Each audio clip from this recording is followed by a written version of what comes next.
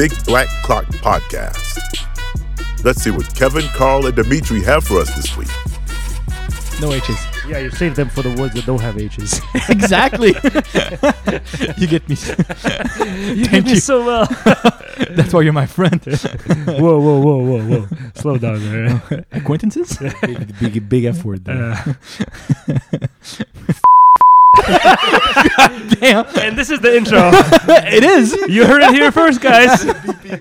Oh my no. God. It's going to be like the I'm going to beep afterwards. PD USA. You beep.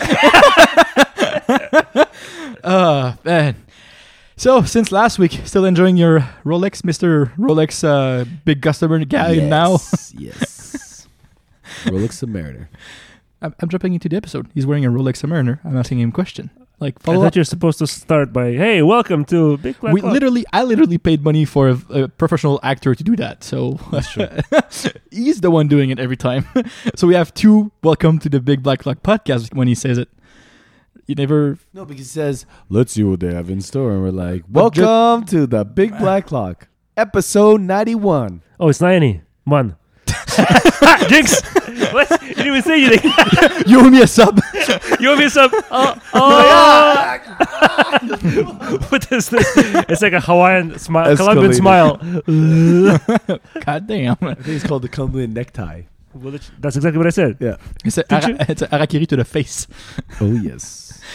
So, still enjoying your sub, Mr. I Rolex am, man? and that's what I'm wearing this week. The new sub, so the 41mm one. Yeah, the 124 040 or 060, one of those. Yeah. Latest and greatest. Latest and greatest. But now... Does the bracelet have a micro adjust? Yeah, it's a the glide lock. lock. Oh yeah, show me. So you just adjust it like this. You can pull, and then you can just slide it to Wow, that's very, very cool. to whatever distance you want. And you just snap it back in, and you're good. Did you use it yet? Or I have, yeah, on a Yeah, hot okay. day. Yeah, at the end of the day, you're just a little tight. You just make it a little bit... Yeah. It's hot these days, man. We're like in a heat wave here. We're right? lucky that it's not humid. not Europe. It's pretty nice. Today was kind of humid though. Today was hot. Yeah, today was sticky.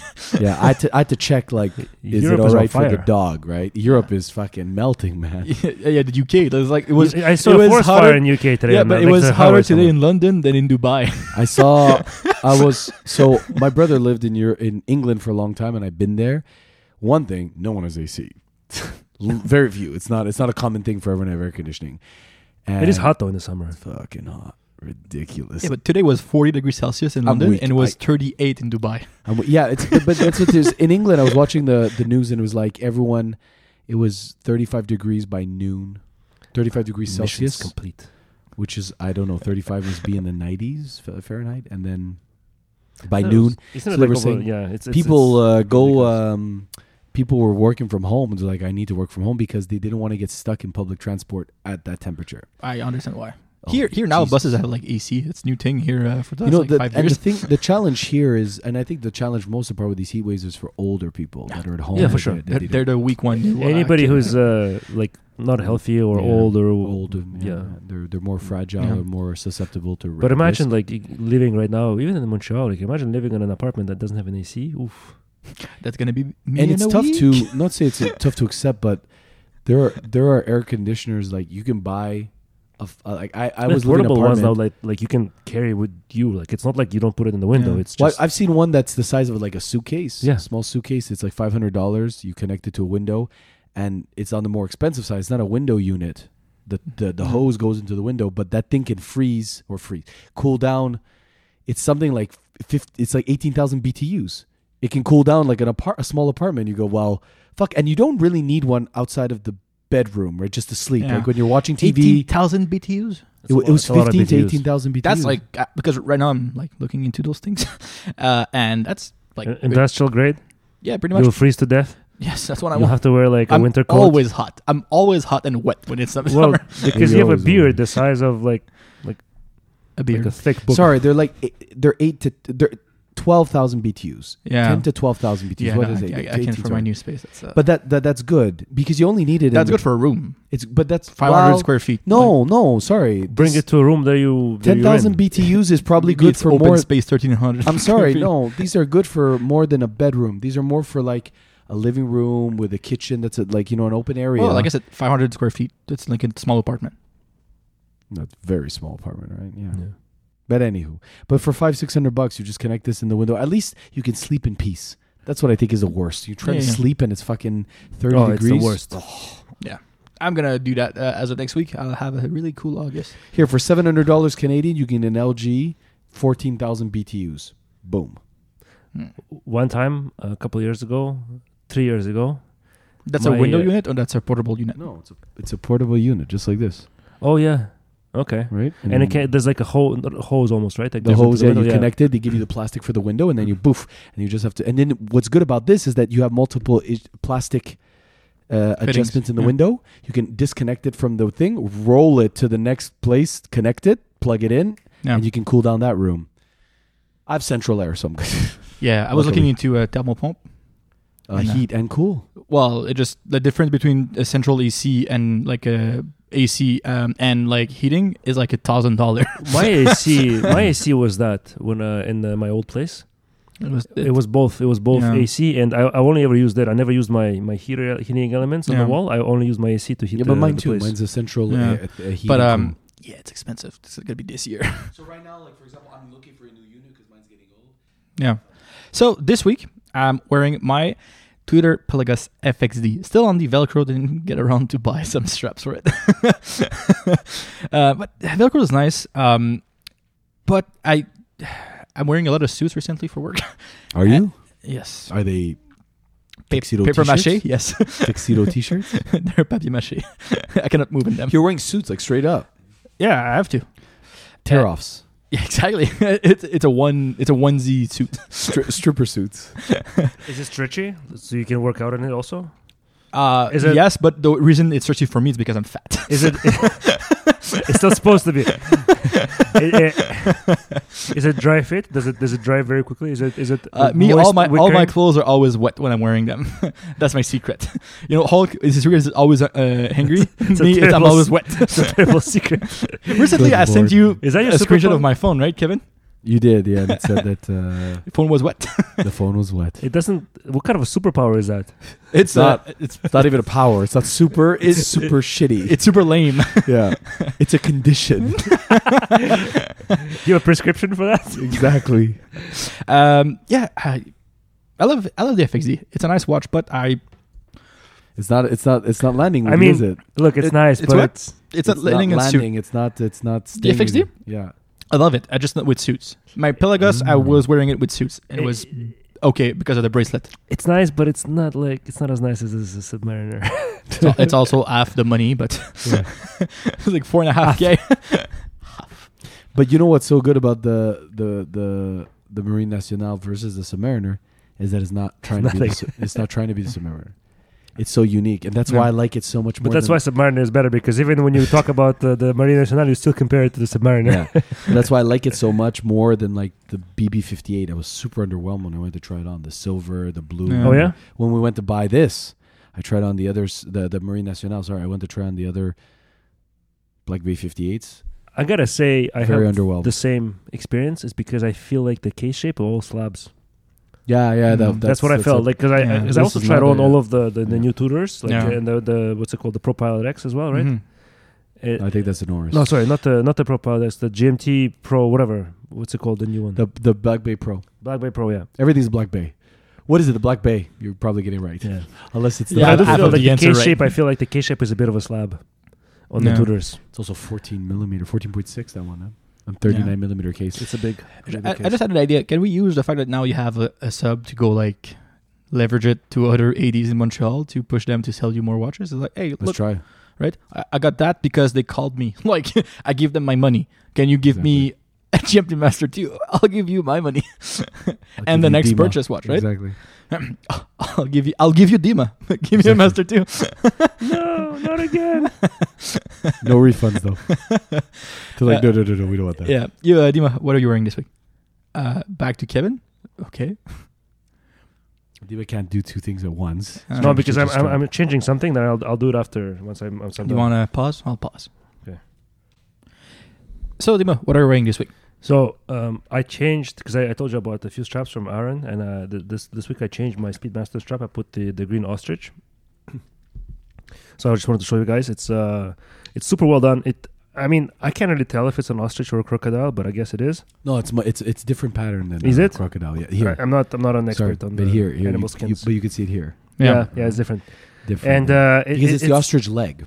That's what they take the skin from. Yeah, he showed us the specific piece of leather, and he showed us exactly like, okay, so I'm going to use a bit of that and a bit of this, so you have like a nice, interesting texture on the. I like the ostrich more than crocodile. Specifically for one reason is the pattern, as you can see, is a little bit more dispersed. The crocodile is very busy, a lot of lines, a lot of different. Crocodile shapes. is also more texture, like it's more 3D, like it sticks out a bit more, right? Yeah. It is the most unique and robust. Like I do enjoy snake, I do like stingray, I do like a lot of that. But this one is a red panda. Oh, of course, who doesn't want a red panda? So what I do really like is that because Aaron suggested, like he suggests you colors, and he suggested the different color lining on the inside. Yeah. And he always suggests always he suggested bright colors, and I was like, let's do it. Let's just go with bright colors because I think it's very cool to have like a really interesting color in the back, and I think that the orange and green works together very well. This one is, as you can see, it's a bit more dressy. So like I don't think I can. I could probably pull it off wearing this, but again, like the Speedmaster works with everything. I think the main takeaway when I see a strap like that on that watch is it is very easy to ruin a watch if you don't put a high quality leather strap. If you go aftermarket, a lot of people will go and cheap out and go buy a brand that's a little bit cheaper, and it ruins the watch. It cheapens the watch, I find.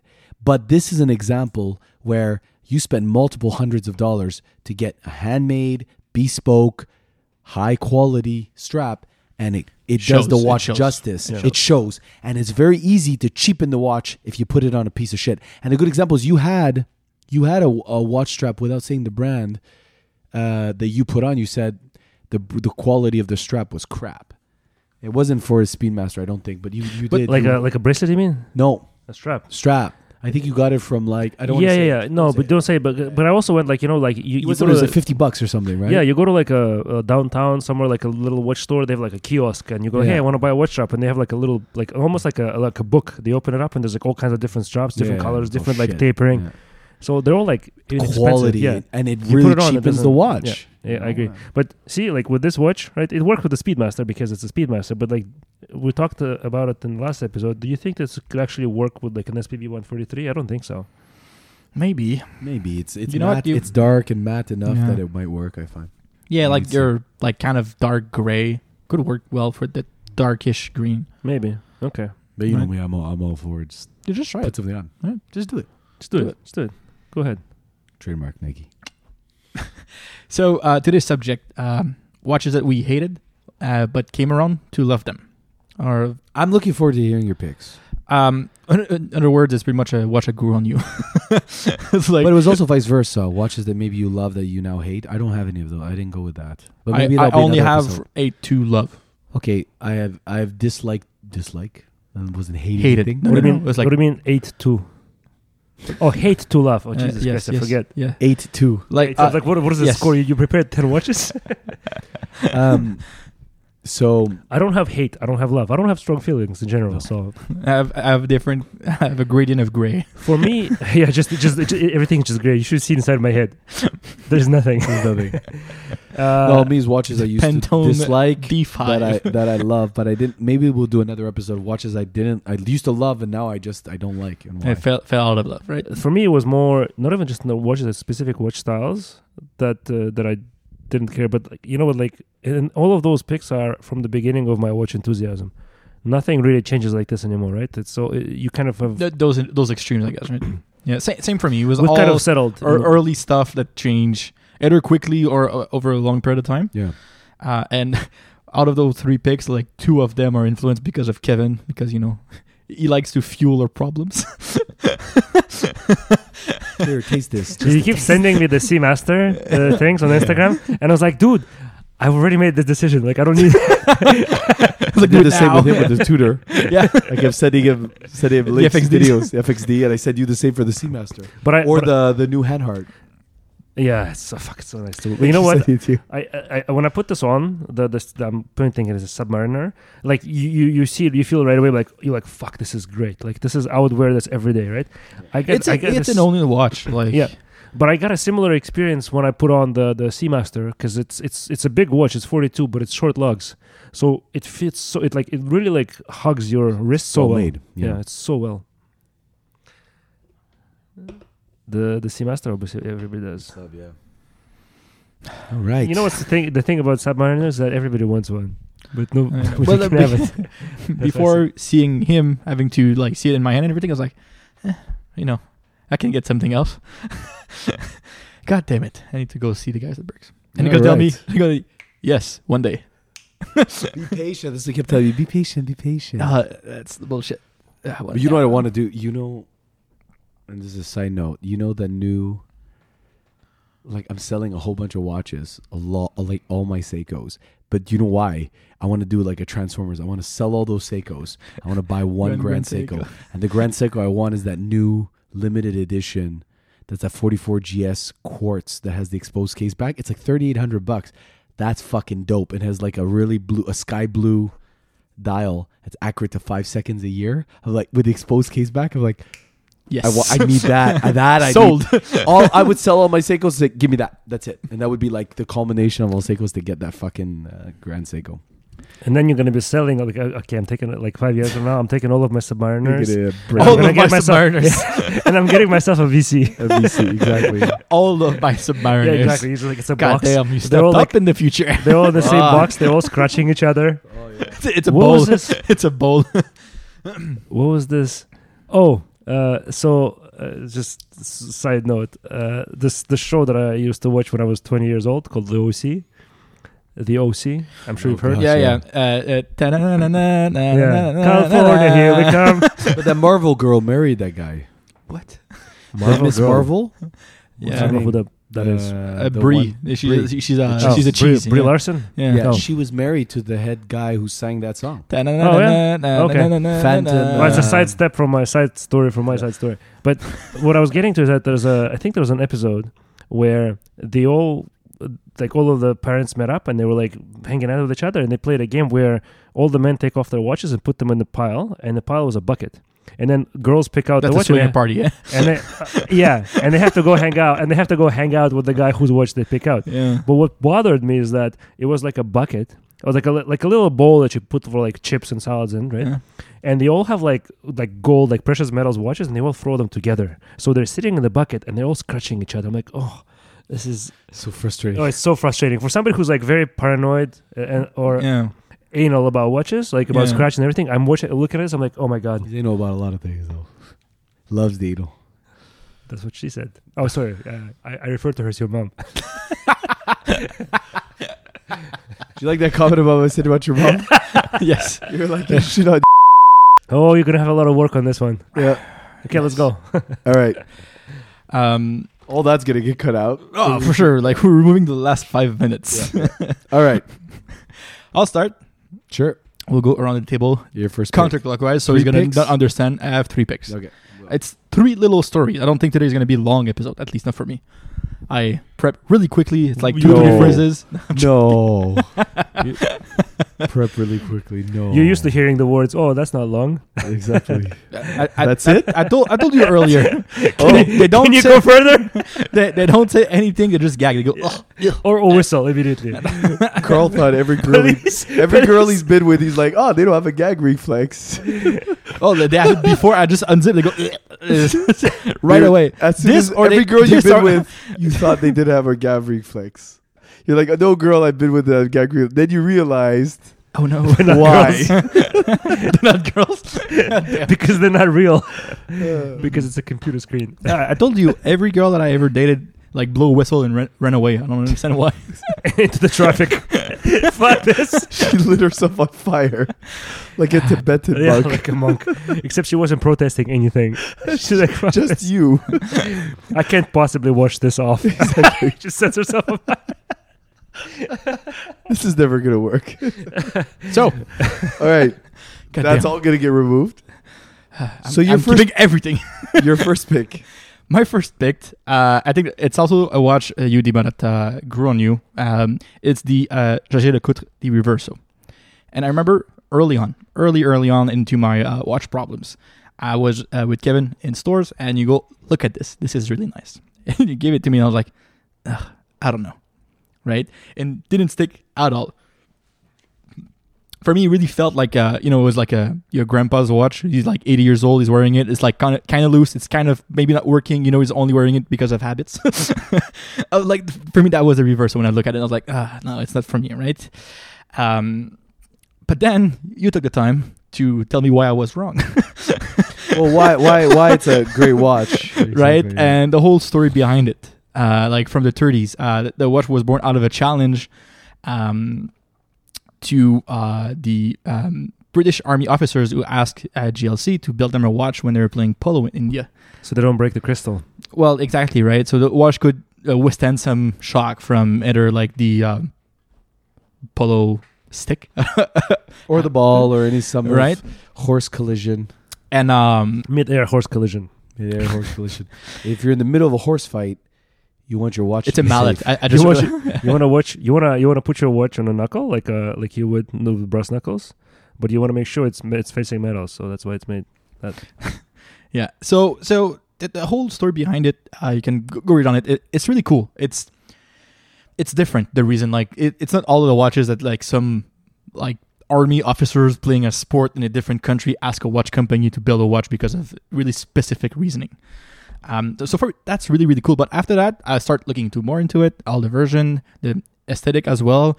For me, it's the only watch that I love that have like a Art Deco aesthetic to it. Right. I still have a hard time with Cartier. I still have a hard time with all those watches. But the Reverso, for some reason, it's just Art Deco enough, but also timeless. Right. If you take the monoface small second, so these as classic as they get, right? Yeah. It's just pure. There's nothing crazy about it, and you can flip it if you don't want to see the time for some reason, because no one who's playing polo will have this watch right now. No. They probably all have Richard Mille today. Probably. If they're horse famous. people. They definitely have Richard Mille money. Yeah. Yeah, exactly. Yeah. Horses Papa, are fucking my pricey. horses has a cough. Yeah. Oh no! I'll get you now one. Shoot him in the head. What? Make glue. Yeah. So for me, that really changed from like I don't want it. It's grandpa to you know what? I like two of those versions I would get. Oh yeah. Which ones? So the classic, what they call the Reverso Tribute monoface small second, being the like standard one. It's either right now at burgundy or blue, and it's the stainless steel back, and it's the normal dial with the rubber bands, right? This one's small seconds also, right? Yeah, I think they're all small second now. Are they really? Yeah, that's the base version. It's $8,000. It's still a pricey. I thought you can get it for like $5,000. Maybe I'm wrong. I've been wrong before once. I not on Chrono. Like they've very $1,000 less or more. Oh. So it's a $7,000 to $9,000 watch for the base version. I hope you're wrong, because I was hoping to buy a lot. Spend a lot I think less. it's like $10,000 for one. Well, if you go to 11, you have the duo. Yeah, exactly. Dual With face. tax and everything. Yeah, I think it's like Yeah, 10,000, so right. the basic one, it's 45 by 27. And you can have different sizing, but I think for the standard one, 45. Oh yeah, but the other ones are quartz, I think. The classics one. But don't they have? Don't they have? I'll check. I wasn't looking at quartz. If you go quartz, yes, they're cheaper. I Yeah, was okay. mechanical manual wind. That's what I was. you're right. They have manual winding. Yes. 7,300. Yeah. With no small seconds. Okay, fuck, it's still expensive. And something I noted when I was doing a quick research for those is today the Reverso have the Jaeger LeCoultre logo, Yeah. but the original ones it just said Reverso on the dial, Yeah. right? So a lot of them used to say also LeCoultre. They didn't even Yeah. say Jaeger, right? They were just Yeah, LeCoultre. but the original one is really just Reverso, Right. like this black one. If Yes. you type Reverso online, it's one of the first one. If you put classic, it's really nice. It's like épuré, right? There's not much to it. And the other version that I really love now is the Reverso Classic, the dual face small second. So it's right now I have a crush on GMTs, and that watch is like a subtle GMT, right? So you have the two sides, so two different faces. There's the home time. That's just a standard looking small second reverso. Right. And when you flip it, it's a black dial and it says travel time on it. And it's really different as the first one, just to showcase a different time zone. But also on the travel time one, the section where the small second on the normal face is a 24-hour counter. So you can still have the home time on the second face. So really, when you're at home, it's not a GMT. As soon as you need to change time zone, it's a GMT showing two times on the same face. Right. So I really love the fact that you can just like two watches in one. I know it's a whole reversal thing, but that GMT function is really 100% like different function on both faces. So for me, that's my first pick as a watch that at first I didn't like it at all. Hopefully, I'll change that same way I did with the reversal for Cartier, but I'm not there yet. Like the tank story is still not really inspiring to me. Yeah, just to add to your story a little bit, I was exactly the same. And I remember when I was still kind of very early in my watch enthusiasm, we went for lunches with Kevin, and he would always talk to me about watches. Yeah. And I wouldn't want to hear it. But He spiked my drink, and then everything was okay. And then I wake up, I'm like, what is this? Is this Thursday? No, it's Sunday. I'm like, whoa, what happened? And then me being an excellent friend, as I am, obviously, I would endure all of those conversations. I would endure. And you talk to me about like, hey, look at this watch, and it was either a GLC Reverso or like a Cartier Tank Americaine, which is a similar style, like Art Deco. And I would be like, oh yeah, that's nice, that's cool. But then in my head, I was like, yeah, I don't get it at all, right? And it's funny how, I was puking inside it a little bit. But it's funny how like in a few years from that, it went from like I totally don't understand this to be like, this is on my list. I'm gonna own, and I want to get a classic Reverso, and that's why I was surprised because I was hoping it was cheaper, but I guess I was looking at the quartz models. Yeah, but I want the one that when you flip it, it's just nothing. Stainless That's steel. the one I want, right? Because I always want like the most. Like, would you engrave something on it? No.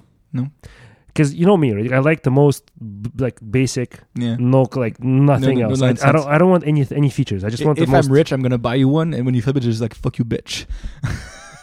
Yeah, but you think I'd ever flip it? It'd be like so self-deprecating. Just like, oh, look at me, I'm wearing it this way. And then it's impossible to sell it after. Unless you find somebody else who's crazy like you, who's like, oh, this is so funny, I'm going to spend $10,000 on this. yeah, sure.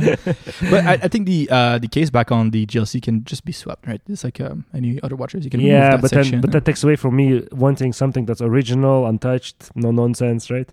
Swapping. It's like a Frankenstein watch right at this point. Well, it's just a case back. Like Frankenstein, you can buy like original parts and make it like change at the GLC shop. Okay, let's move on. So yeah, that one is that's an excellent pick.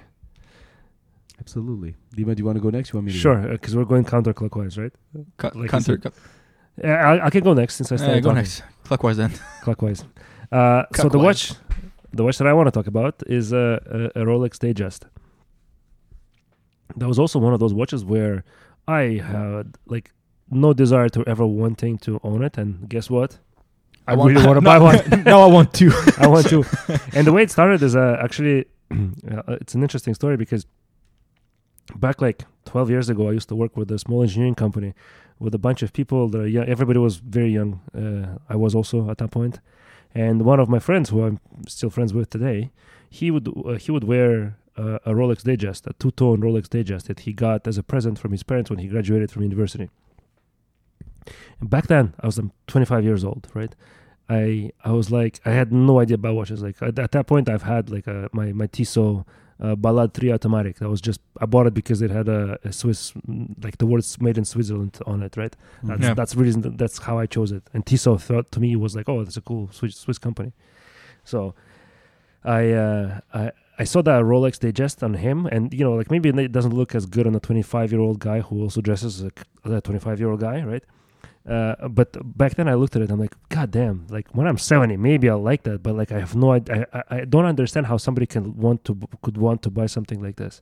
Right. And now, fast forward to today, I'm always checking how much. Like if I want to get a Datejust, I would like to get maybe a vintage Datejust, but I also love the new ones with all the interesting designs on the dials. But problem is that they're very expensive also. Right. So like I'll probably spend money first on like a Submariner or something else rather than On Digest. food. Yeah, but like right now I need to eat. I actually think that maybe because I never bought myself a vintage watch. You guys bought me for my birthday a vintage watch, but I never bought a vintage watch myself. Yeah. And I think that a nice vintage Digest would be probably my first vintage watch, because I would like to get like a blue version, like a dark navy blue, with obviously the fluted bezel. Yeah. It's a good bet. Like It's a good vintage bet. Rolex is like I wrong win. with that. Yeah. So that's my pick. Cool. Very, very good. So my first pick was one. I'm gonna go with the Stova Marine Original. So You had this, or you have? it was a watch that I really didn't like. I ended up liking quite a bit. Is the Stova Marine Original, and most of it actually came with the idea of marine chronometers, deck watches. It's something that I wasn't really interested in, and it's something that I became quite interested in when it came into this watch enthusiast hobby. The reason why marine chronometers or deck watches were so important is that back in the day, sailors needed accurate time, and it was the most important thing when you were sailing. Essentially, it was their version of a GPS. It was a version of the GPS, allowing them to find the right longitude, which was the biggest challenge, because they were able to find the latitude simply using a device that licking allowed their to finger, put it in the air. No. They had a device that would actually allow them to measure the distance between the sun and the horizon, and that would give them their latitude. Yeah, I've seen those things. It's weird looking. It's a weird looking thing. Yeah. And then they would actually be able to then validate the speed using knots.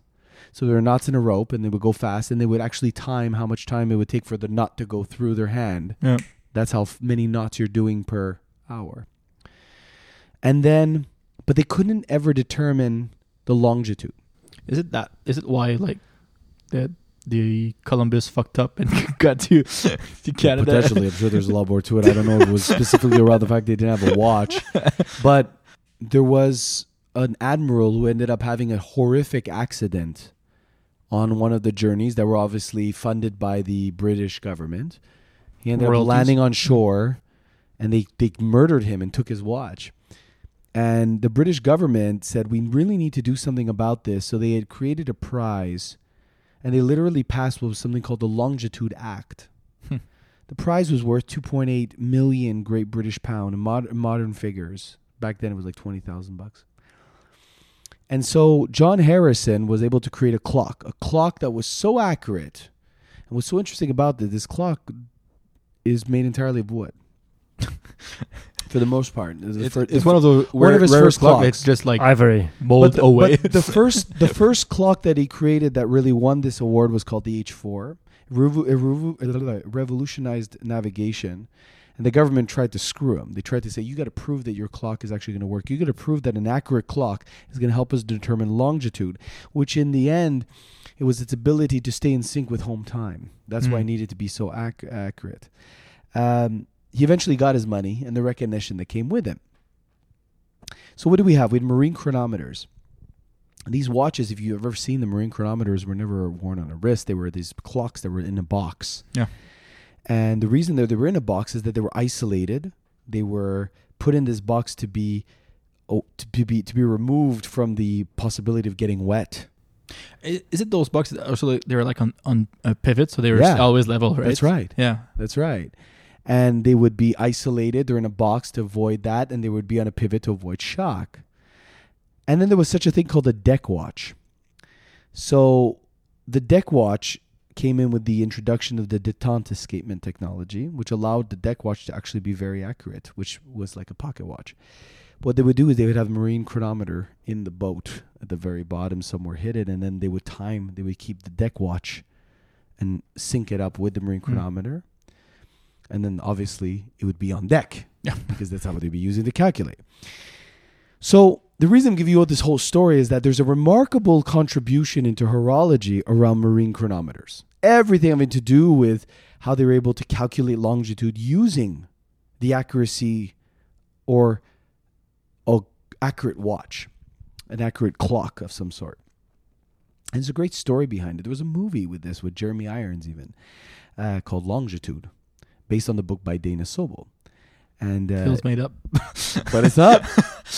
Most movies are, but it's not. What?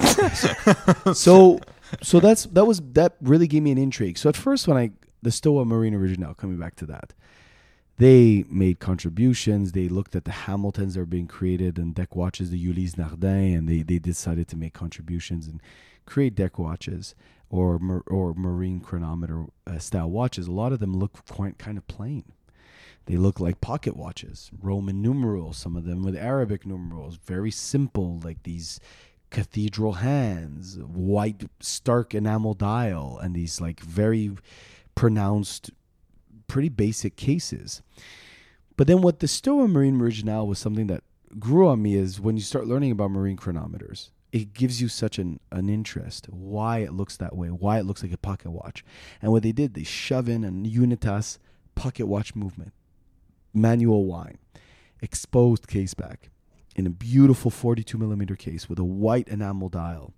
And this watch then does have some cachet. It doesn't just look like a classic watch. It's trying to emulate something that's so important in watch history. And that is something that really drew on me. Why did I start liking this watch? It had to do with more than just the way it looked. It had to do with what it contributed, what it represented in horology.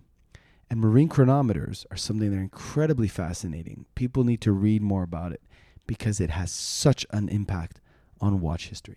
So that's my first pick. Not only the Stowa Marine Original, but a lot of marine chronometers. Ulysse Nardin as well. You go, why the hell are they putting this watch out here? 43 millimeters, it looks like that. 50 meters of water resistance. It's because if you understand marine chronometers, they're not divers. They're very different. They're deck purpose. watches. Very different purpose. So that was my first pick. Goddamn. So, very interesting. Do you still own that watch, or it's gone?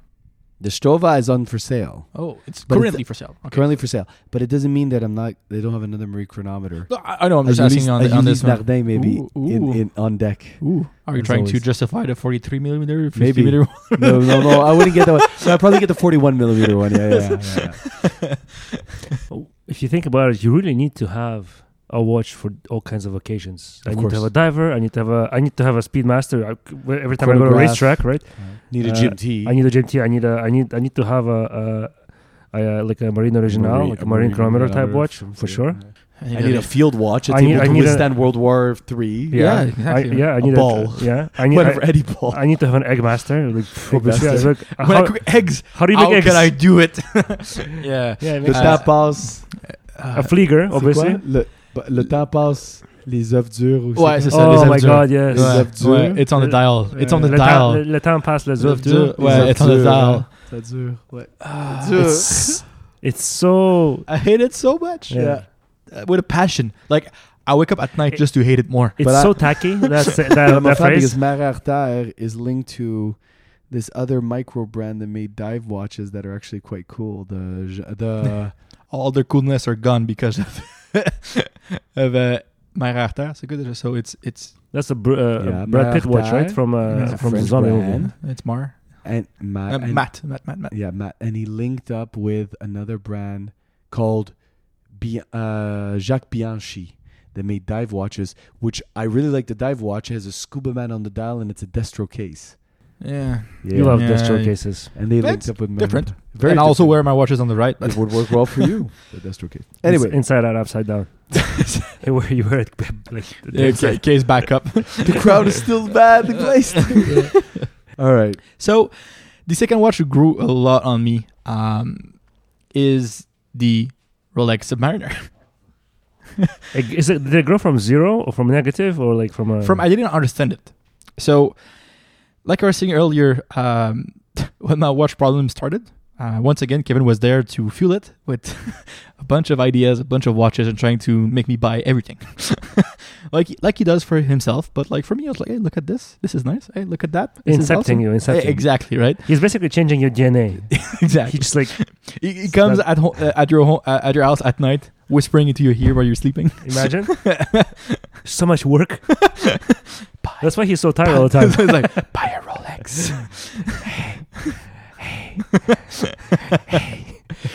So he was sending me tons and tons of different watches. He was mainly trying to find what my taste was and what like my. He found out that it's nothing. It was disgusting. My taste is disgusting. It's like, ew, what is this? You like Wonder Bread. And I remember at that time he was sending me a lot of stuff, and I was like, "Ooh, I like this. I don't like that." And he was like, "You have expensive taste." Yeah, because he'd be like, "Oh, I really like this." I'm like, "It's a Jaeger LeCoultre master control fucking moon phase." I'm like, "Yeah, that thing's like $30,000. It's great." Yeah. But I like that one specifically. Yeah, exactly. The ultra thin moon phase. Yeah. It's $11,000. Yeah. And I can get it at Brooks with the loan. Yeah. But yeah, so and one watch he was sending me, and I wasn't too sure about, was the Rolex Submariner, right? And just to interrupt you quickly, I think I was kind of present. Like, we started recording our podcast at the time where you're still kind of getting into the divers. I don't think you were completely on the. You're right. Yeah, you're all about chronographs and field watches. Yeah. Exactly. And I kind of remember at that time that you were showing me the Kermit. Yeah. As well. And I just didn't get it, right? I was like, it kind of looks bulky. The bezel is taking all of the space. You don't really see, like, you don't look at the dial, you just look at the green circle around it, right? Yeah. Just, the whole Rolex thing and what they stand for, they didn't stick, right? Like I said, the rotating bezel was kind of big and taking away from the watch at that time. And I felt like someone who was wearing that was like someone who was walking down the street with like a tool belt, right? We need to take on action, like an hammer, a leveling tool, and hey, you're fucking stupid, man. And like a ruler. So you think, hey, Rolex Submariner, you got a toolbox and tool belt. Tool belt. So you have a diver bezel, you have a tool belt automatically. Hey, look at my Blind Pain 50 Fathoms. But for me, perpetual calendar and my tool belt. But for me, it was really and my Milwaukee drill. But for me, it was really totally. So I just didn't get the idea, right? Okay. So fast forward a couple months, and you had a Jeanneau Ocean Rover. Yeah. And it's like, hey, Carl, do you want to buy it? I'm so like, here's what it goes for. Here's what I'm gonna sell to you as a friend. I was like, you know what? I'll buy it. I'll wear it, and I'll try to understand what's going on with this. So that was my idea, right? Yeah. I purchased it. I didn't really like it. It's like, oh, it's cool, but that's it. So said fuck it, took the watch. I didn't have a big collection at the time, so it was like, even in the rotation, the watch was getting quite often on my wrist. And so I got to wear the Jeanneau time and time again. So the Jeanneau is a spec for spec old gen Submariner, pretty much. Right. So the thing is, every time I was wearing it, I was liking more and more, right? Yeah. And when it was not on my wrist and was back in the box waiting for his time again to rotate to my wrist, I was like, oh man, I should wear the Jeanneau today. I was trying to find reasoning to wear the bracelet and everything. And so it slowly but surely like creeped on me, liking the Rolex aesthetic and also trying to understand divers, started reading a bit more about them. So your experience is sometimes you need a watch, or there are watches out there and they do exist where you're like, oh, if you really like this watch, don't get this one because it's just going to reaffirm that you like that watch. Exactly. Right? Right? That happens quite a bit. Yeah. So, and then I start to understand like the bezel is pretty much lifting a whole watch aesthetic, right? That the dial is like with the bezel trying to sync on the design and everything. And it really slowly but surely, right, made me want to get a Submariner. Is it kind of like, I would say, like with me, when I was starting to get into watches, for me, the less was always the better. So like the smaller the bezel, the less there's... Yeah, you like Bauhaus. Yeah, exactly. Yeah. Right. Was that also part of that? Kind of, I guess. I was a lot into chronos and field, even if they're big, they look chronos. Right. Okay. Even field, when they're kind of big, they still look pretty. Because I hated chronos at some point. Oh yeah, and you own a Speedmaster. I know that's a huge turnaround. It's coming. So, then I understand the Submariner idea, right? Yeah. But as I do, I don't really want what everyone else has. So I started looking into divers, and I like matte finishes. I like kind of like out there colors and everything. And I found the Tudor Pelagos in blue. Titanium, everything's matte, everything not shiny on it. Just enough to be different. Yeah. And I was like, oh my God. sold. I need one. Took me between the moment I said that to having the chance to purchase one, took me like 3 months, 4 months, something along those lines. And I got it, and it was my first diver, and I was my like, no, I love divers. It's like, okay, I had the Pelagus. I was so happy every time I wore it. It was perfect. Sold it, got an FXD, half field, half diver, but still scratch that itch. Last episode you introduced your Submariner, and now I like really want one again.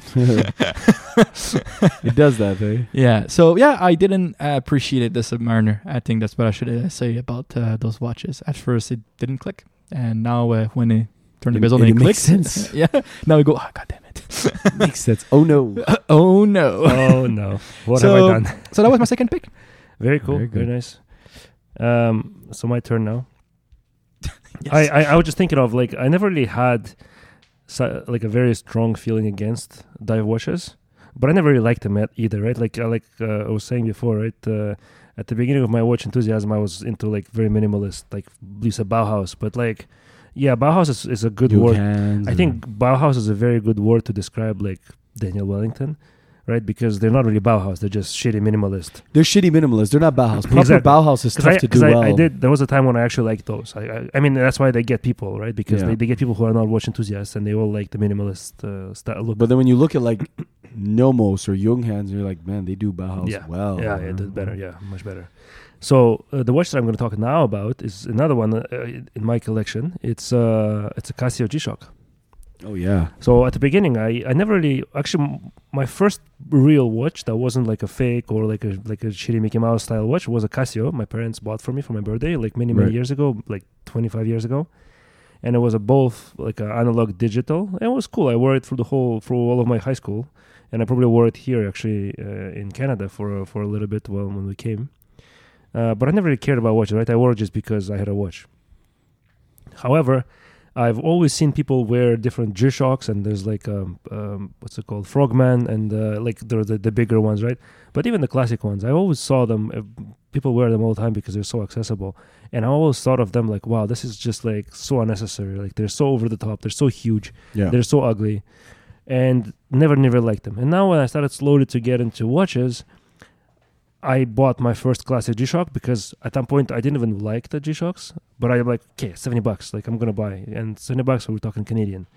I bought my first G-Shock and I was like, okay, it's cool.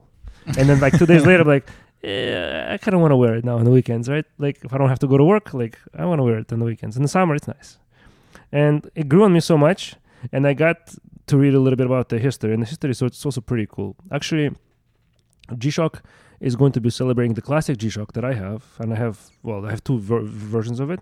The classic G-Shock, the DW5600, is going to be celebrating a 40-year anniversary next year. Yeah. So maybe it will release something new, but they've been releasing so many awesome things lately. It's just solid platinum. It's just, but it's just non-stop. Like they release so many different variations. There's something for everyone. So much, yeah. There's so many different versions. Yeah. And they have the coolest fans. Yeah. People are G-Shock lovers. I respect them a lot. I love G-Shocks. And I truly agree with Nico from like the YouTube channel that it's a god tier watch, because it's just G-Shock was conceptualized in 81 initially. Casio. Well, Casio, yeah, Gelero, but to me, mostly it's yeah. G-Shock. You guys need to own an Ocean. I have an Oceanus, and I want another. Yeah, it's nice. fucking dope. Like they have So I one. can double fist. No, but they have one that's like it's like Grand Seiko level finish, right? It has the quartz kind of atomic timekeeping, and it's fucking unbelievable. I'm a big fan of it. Yeah, and also Casio Duro, which is another kind of cool quartz diver, right? 200 meter Super diver, I think, expensive, for like less than $100 bucks, yeah. Less than $100 even. Yeah. So G-Shock initially was conceptualized in 1981 by a Casio engineer, Kiko Ibe. So he also founder of eBay.com. No, it's IBE, his last name. Oh. So he accidentally dropped his pocket watch and broke it. And the watch was given to him. The watch was given to him by his father, and he was very upset about it. And he decided to kind of think of an idea of how to build a watch that's resistant, and they call it the 1010. So what that means is that it's a battery life of 10 years, water resistance to 100 meters, and also can survive a fall of 10 meters. Yeah. So with that, he assembled a team of engineers, and they started to create different concepts and testing different watches, and they were testing them. And then one time when he was at like a playground, he saw somebody play with like a rubber ball, and he noticed, and he tested it, and he's like, well, like the contents of the ball inside don't really get affected by the changes of pressure by kicking it, and hence they made a watch that's enveloped by like a compound plastic rubber material, and the original G-Shock was born. Funny thing is that when they started to air commercials for it, to I guess to get the public to follow it, to buy the watch, they advertised, I think in North America specifically, they advertised it as a hockey player using it as a puck. And they were accused by the general public of like false advertising, after which a company, I can't remember, it's one of the news companies or something, they decided to do a live test. They took the watch and actually used it as a puck, and it didn't break. And that's when it gained like crazy popularity. Wow. And that watch specifically also is so this is like people in the 80s went fake news. Well, and then like, yeah, you can't do that with a watch, and then they did, and they're like, oh shit, you can. Yeah. And then interesting. This watch also is now in it's the only watch for that kind of thing is in the Guinness Book of Records. Yeah. They took a truck and basically put it on the asphalt and ran over it like with a a semi truck, like. Yeah. And did you guys see the video? I'm sure you guys didn't. I've seen a lot of videos. If it's on Pornhub, yes. Yeah. Which one? I know them by numbers. I Video 2043. I sent you guys a Most video of of the details on their creation of the new MRG. So their 5600, they created a version. So it's like a $5,000 G-Shock. Yeah. But I sent you a video of how they actually, every individual component is polished. The way that they protect each individual piece. It's not just one piece in terms of how it just goes onto the case. All the different pieces, because the way they need to craft the titanium alloy. Hence the price, eh? Using the DAT55G, it's 3 times harder than pure titanium and workable. And they use their bezel is crafted in Cobarium, a cobalt chrome alloy that's 4 times harder than pure titanium. The bezel alone to that watch contains 25 different components. 25 different components. Each component polished. Each component detailed. They incorporate flat springs, silicon buffers, multi-component bezel to obviously keep the same level of shock, with a gold plate retainer plate. Everything features band screws, bezel components, ion plated in blue, a base of black diamond carbon-like coating, touches of blue vapor decomposition. This watch is a fuck you G-Shock. It's a fuck you G-Shock. It is so dope. Like you see the video, I said that how they go through each piece. You go, God damn! If I sold all my G-Shocks, I would get that, and it'd be like the ultimate. Do you G-Shock. have $5,000 worth of G-Shock? Would you pay 2? Would you pay $2. $5,000 for a G-Shock though? Well, if you have that kind If of I have money, 2,000 I've already spent on the G-Shock, I was like, maybe. Okay. Because to me it's interesting. It's kind of like, hey, here's like a Seiko, not a Grand Seiko. Here's a Seiko, Yeah. $10,000. yeah, but it's I for don't the know. ultimate G-Shock fan, It's the ultimate right? G-Shock fan, Like yeah. it probably sold like 1,000 units of that. It's probably worth its money. so It's dope. worth its money because it's super over-engineered. But It's so well finished too. A G-Shock has to be wearable to me as much as a $10,000 watch. $10,000 worth. Yeah, but the person who gets it is not their only watch. No, for sure. That's I agree. why. So they're, Yeah. That's the 126. Yeah. And then Bamford, Exactly. George Bamford, who I love, It just did a release. he released with the 6900, and they had to stop it because people were getting fucking. I don't know. There was a Is that the police- same please get involved. watch that the what they did with John Mayer? No. No, No. John Mayer did one with Hodinkee. Yeah, but it was But you're right. The 6900 is. There is yes. a Yeah, 6900 yeah. version of the Bamford. Wow. Yeah. Okay. Yeah. Yeah, there is. so it's But the same watch. there's also a regular DW5600, I think, Bamford, right? Yes, that Yeah, he yeah. released last But year, this- also sold out. But this is also, But you're right. this one they shut down the release. the release on, and it's going to only be online tomorrow if you can get it. I don't like the 6900 as much, but I do love Bamford watches. Bamford watches. There's cool. also a Bamford car department. They do crazy Range Rovers. Crazier. But this guy's funny because he's like, oh, he's a visionary. He's like, dude, his dad's a billionaire. So he's like, you know what he did? The whole reason he modifies watches is because he was apparently at a party. He was like, your Daytona's boring. So he take fucking watches and fucking modify them. Like a Daytona, fucking Monaco, Zeniths. He does all these collaborations. Gerard Perregaux, makes them totally black and blue. That black and blue, it's amazing. I want a Bamford in my collection. I definitely do. I love Bamford. I want the new GMT. They're so They have expensive. Snoopy. You want to get the what? They're so expensive. No, they're like 1,200 pounds. Yeah, not that expensive. The Bamford watches, not the. Oh, okay. I don't want to Bamfordize my watch. Okay. I'm not gonna Bamfordize my Monaco. Because there's a Air King Bamford is like 25,000. Yeah, because it's a Rolex. Like Yeah, but exactly. why? So yeah, that's my second pick. Very nice pick. Like I'm still building my G-Shock collection. There's still a few watches coming for sure. Yeah, I'm definitely waiting. Next month, they're gonna release the Casio all metal. Oh yeah, it's happening. All metal. I sent it to you guys. Obviously, you don't read Yeah, anything no, I I sent didn't. you. But I sent Over you the guys- last 6 weeks, I didn't read anything. I sent it to you. They're releasing the Casio GA2100. It's called the GMB, and it's gonna be like 1,000. probably about 500 to 600. Oh, So it's a full metal because the bracelet's gonna be that. Now it's at $200-300. Now it's gonna be probably about 500. Not even kidding. It's like the full metal G, which I have, the 5600 in all metal, which I love. I love that watch. That one is about 550. what kind of bracelet is it going to be on? There? Full metal, full steel. No, but I meant like.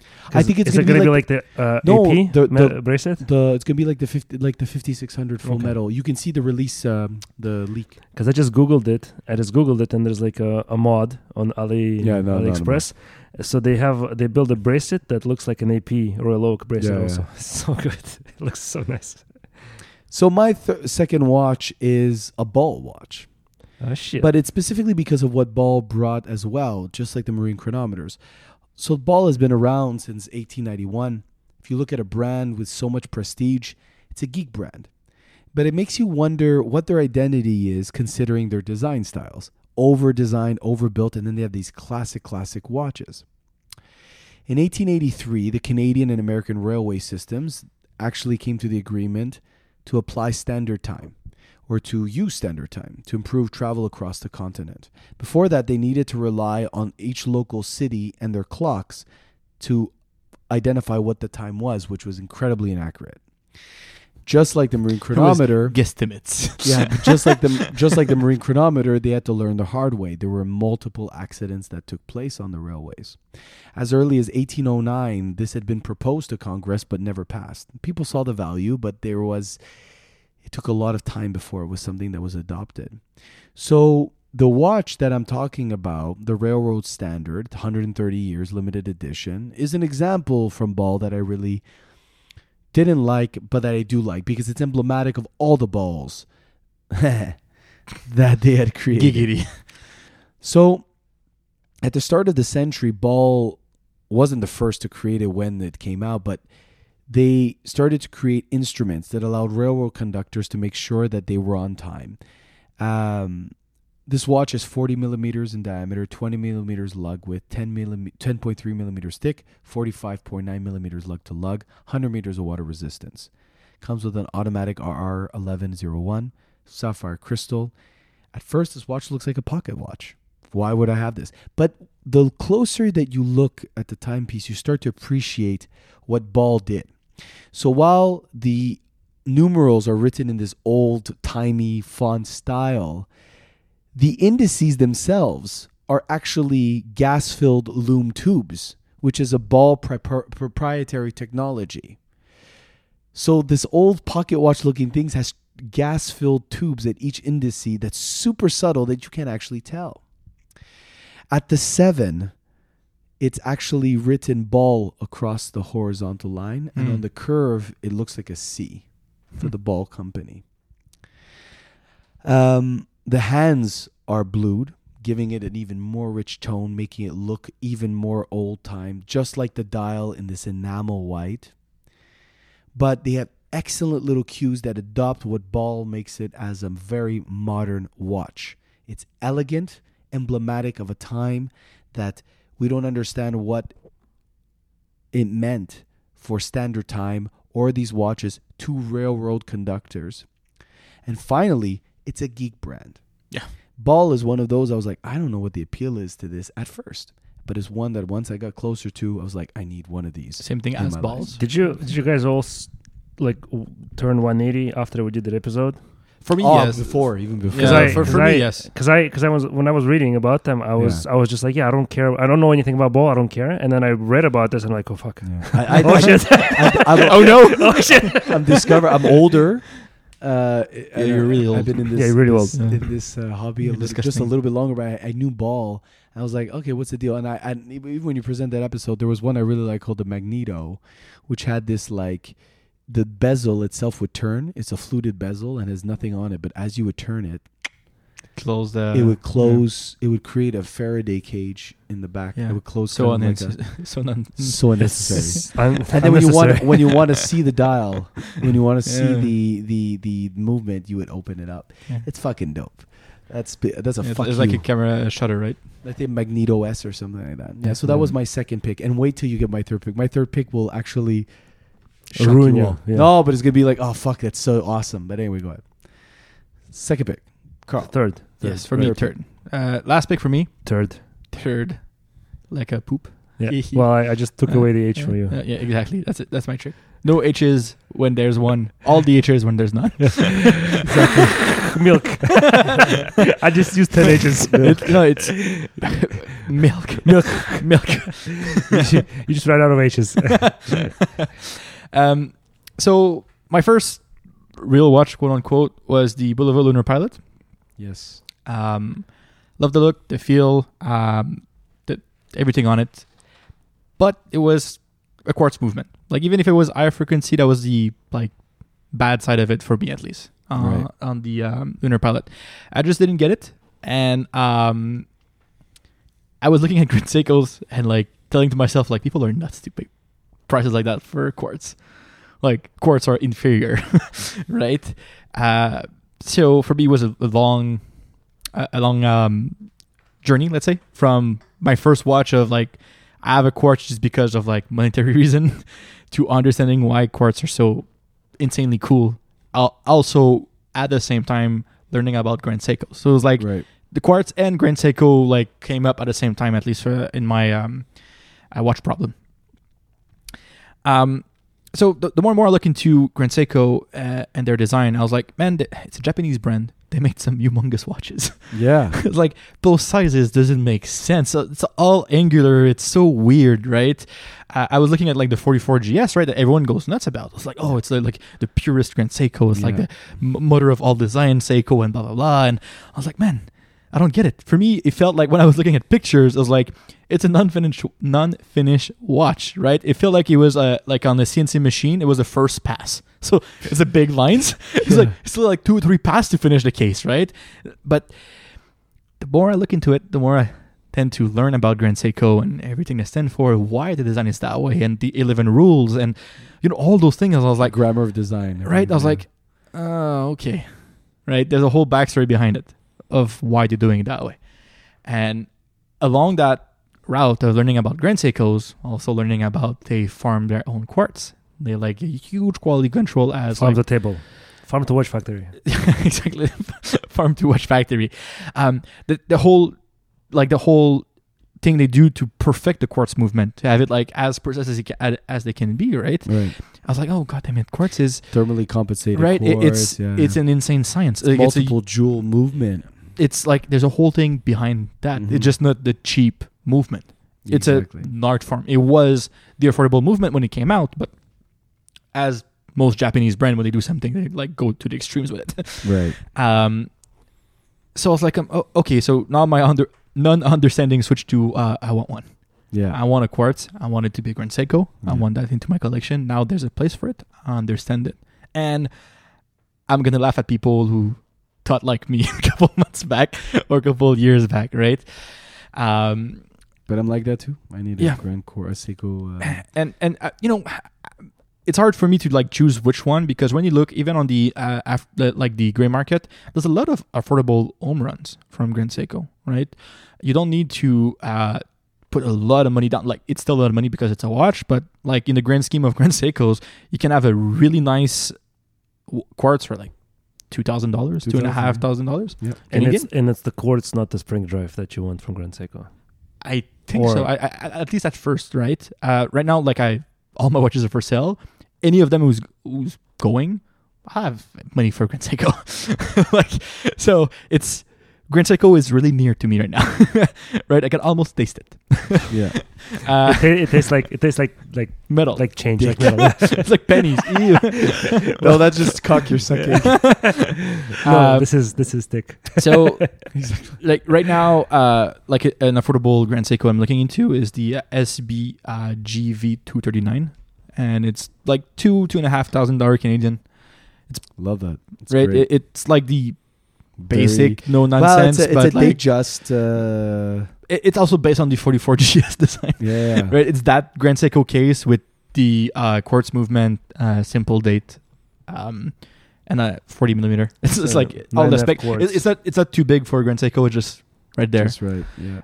It's only plus minus 10 seconds per year. It's like yuck. Yeah. Yuck. Disgusting.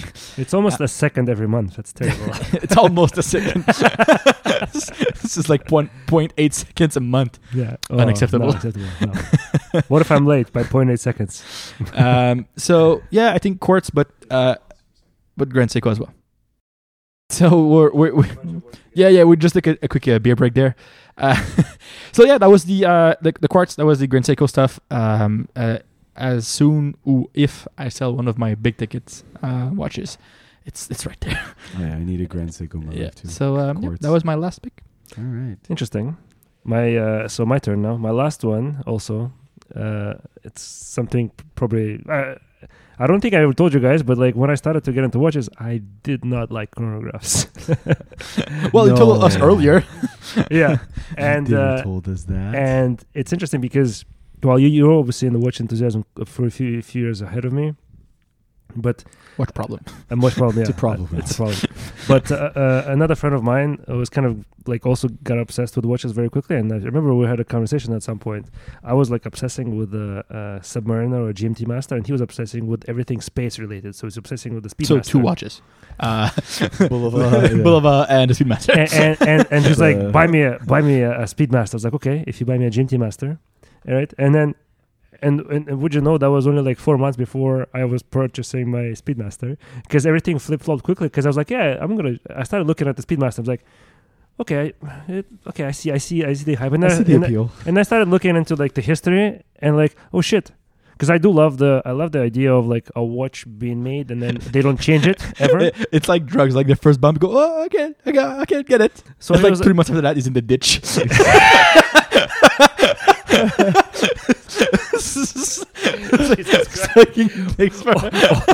All covered in bruises here, just like Convulsing. God damn. Jesus Christ. It was like, it's like 2 images. I can't see the appeal.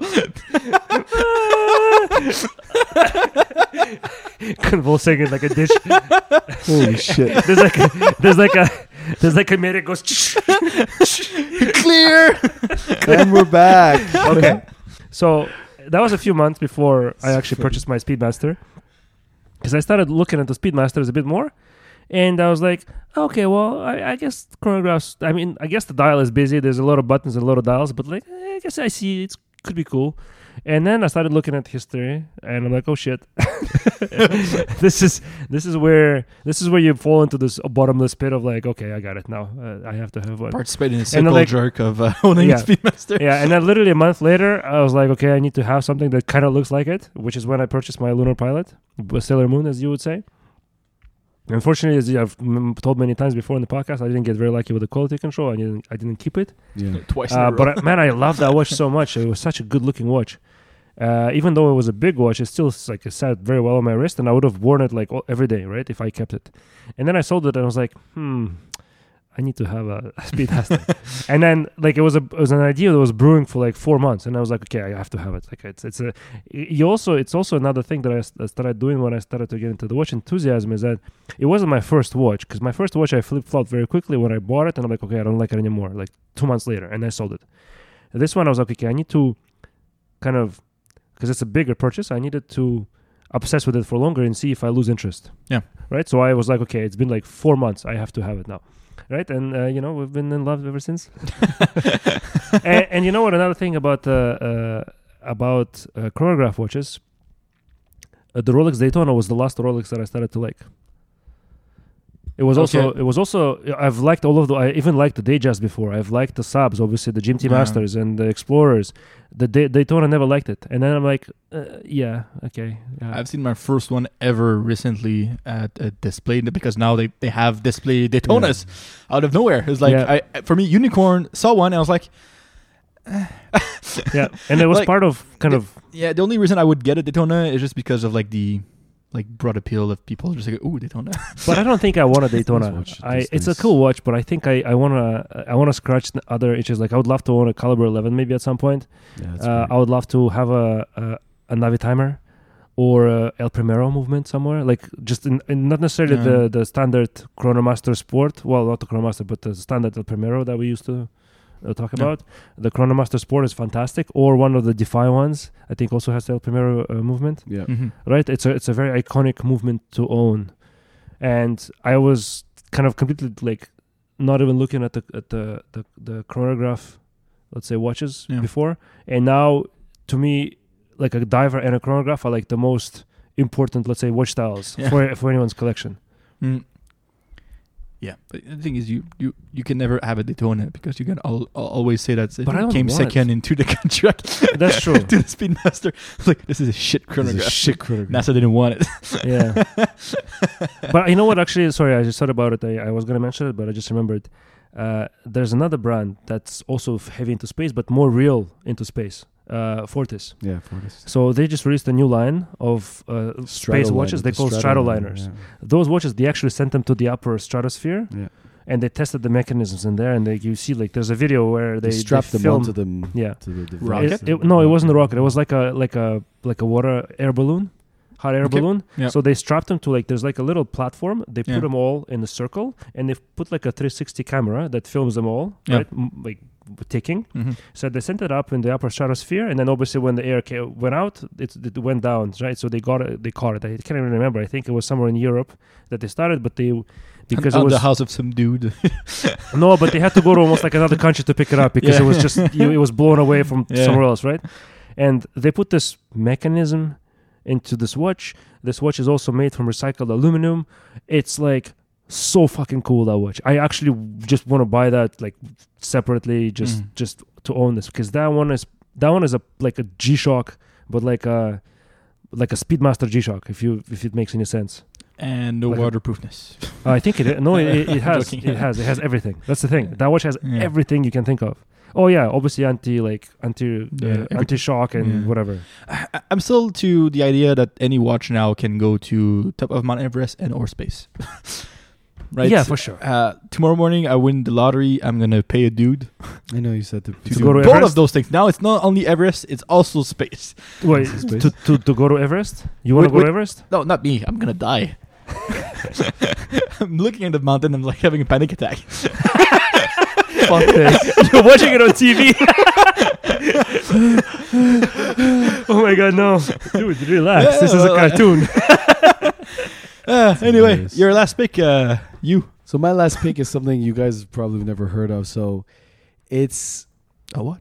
it's a Porsche design Orfina. Well, I know Porsche designs. Yeah, Porsche design. So this is the Orfina watch. It's known a lot as the Top Gun. So it's a very geek watch. In 1972, Ferdinand Porsche himself, designer of the air-cooled 911. He also made the Volkswagen Bug Oh yeah. for Hitler. Oh, wow. Yes, exactly.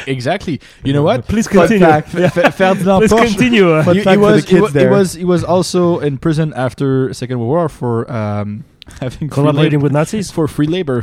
Porsche were built by like Poland slaves for a bit. Oh, there you So go. please continue your fascination with So Ferdinand Porsche. Ferdinand Porsche, he had inspiration based on some of the gauges in the 911. So in 1972, he had designed, was actually the first all black watch that had ever been created. And it was just in line with the last long wheelbase 911, right before the introduction of the G-body 911. So this watch seems a little bit weird at first, but it is the first all black, very prototypical 1970s Porsche design watch. It's very geeky because people look at it as like, well, it's just a Porsche design. What the hell does it carry?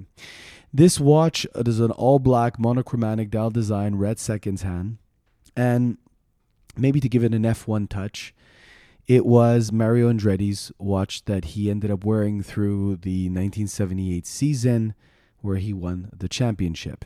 So he had just won the Argentine Grand Prix. He was now in Brazil. It was Friday after the practice. He decided to go take a nap on the racetrack, on the beach, the Ipanema beach, where he fell asleep and woke up and his watch was gone. He reached out, told Orfina what had happened. Orfina found out that the watch was stolen from him. And Umberto Maglioli, who also competed against Mario Andretti, a former F1 driver, he had raced against him, not in the F1, in the Le Mans, in the 24-hour Le Mans, a few months before that, who was running Orfina, sent him a new... replacement watch. A new replacement watch, where you can see Mario Andretti wearing it in his next 5 wins. And what was actually so interesting is that Mario Andretti won that F1 season and clinched it in Monza, which is very, very how can I say? Well, it's a nice link to the fact that he's Italian. Yeah. But by the way, this year Monza Grand Prix in September. Yeah. Is the 100 years old anniversary of the circuit. So we'll see a lot of pressure on Ferrari. Yeah. A lot of pressure on them to win. Yeah, those stands are going to be red. Those stands are going to be red, yeah. And what's also the last interesting bit I read about that is that the Lotus, the black... Yeah. What's it called? The Black Beast or whatever it was called. It was the Lotus Players Edition. Yep. It was the first car that was used in CAD in terms of its design. Yeah. But so was Orfina. But not Orfina, sorry, specifically the Valjoux 7750 movement that was in this watch. You can find the movement. You can find versions of this watch with the Lemania movement. But anyway, this is a watch that's also worn in movies. Tom Cruise wore it in both Top Guns. And respect to Tom Cruise on this, because he was wearing it in the first movie. He actually reached out to Jerry Bruckheimer and says, I need that watch that I wore in the first movie. I need that version of that Porsche, or that Orfina Porsche design chronograph. So amazing timepiece, historic. So much so that Dan Henry ended up remaking a affordable version of this called the 1972. At first, I was never a fan of all black watches. Even with this like vintage loom that's on it with the red seconds hand, like what the hell does Porsche know about watches? But once you start doing a little bit of review in the history... Yeah, but Porsche design is not Porsche. Agreed. Yeah. But that's the first thing people think of. That's the first thing you do when you look at this. God, this is just a gimmick. Yeah. This is like Gucci making watches, right? Gucci, I think it's pronounced. Yeah, exactly. Gucci. The C is hard. I thought it was a Q. It's a hard C. 2 Qs. But then you start looking at the history, you start appreciating what these matte black watches, and it changes your perspective on it. So date disguised in a black 24-hour hand. What's really great about this movement as well is that what you don't see on the watch is that it actually has a hidden minute counter in the chronograph. In the registers, you have a 24-hour clock. So behind the actual chronograph that you deploy is the seconds, is the minute hand as well as the seconds. So once you depress and engage your chronograph, the seconds hand will start to tick, and you will expose the minute hand that is lying behind it in the rest position behind it. So it's a very cool watch. Very, very nice watch. Something I wasn't really interested in the past. And when I started doing a little bit of like searching in terms of the history behind it, it's a fucking geek watch. So all of mine were a little bit offbeat with the Stowa, the Ball, and this Orfina, but I thought this Orfina was really cool. Very different. So that's my third and final pick. It is nice. Very cool. Very interesting. Side I note, never... Go for it. I'll be very polite and I'll let you go first. Cool. I will side note about Porsche design. They're not only doing watches, they do a bunch of stuff. They do buildings. Yeah, there's a crazy building, right? With the car being lifted in the elevator for you. Yeah, but they do a bunch of different... It's like a design firm, pretty much. They do design for anything. I never really explored the Porsche design watches in general, but I get it that they have a lot of history, but I never... They came out with a couple watches recently, eh? Over the last 2 years, I think. Yeah, there's some nice ones. Yeah, they're not cheap. No. Anything Porsche design is not cheap. That like tower with the car lift for any floor thing in Miami is That's insane. it's insane. But it's also like the cheapest like apartment is like $5 million. Yeah, because if you live on the 20th floor, your car is also living on the 20th floor. That's insane. Two cars. You get Crazy. It's crazy. It's so unnecessary. money. But hey, it was a cool episode. Different a little Most bit. def. So see you next week, guys. Yeah. Next week. Cheers. So if you enjoyed this episode, please reach out to us on Big Black Clock Official on Instagram or email us at bigblackclockteam@gmail.com. Send us your pictures, corrections, ideas, insults, and let us know if there are any pieces you want us to review. With, of course, the caveat that we can afford them. As always, be good to each other, eat good food, have some drinks. For those of you always watch shopping, happy hunting. Thanks for spending time with us, and we will see you next week.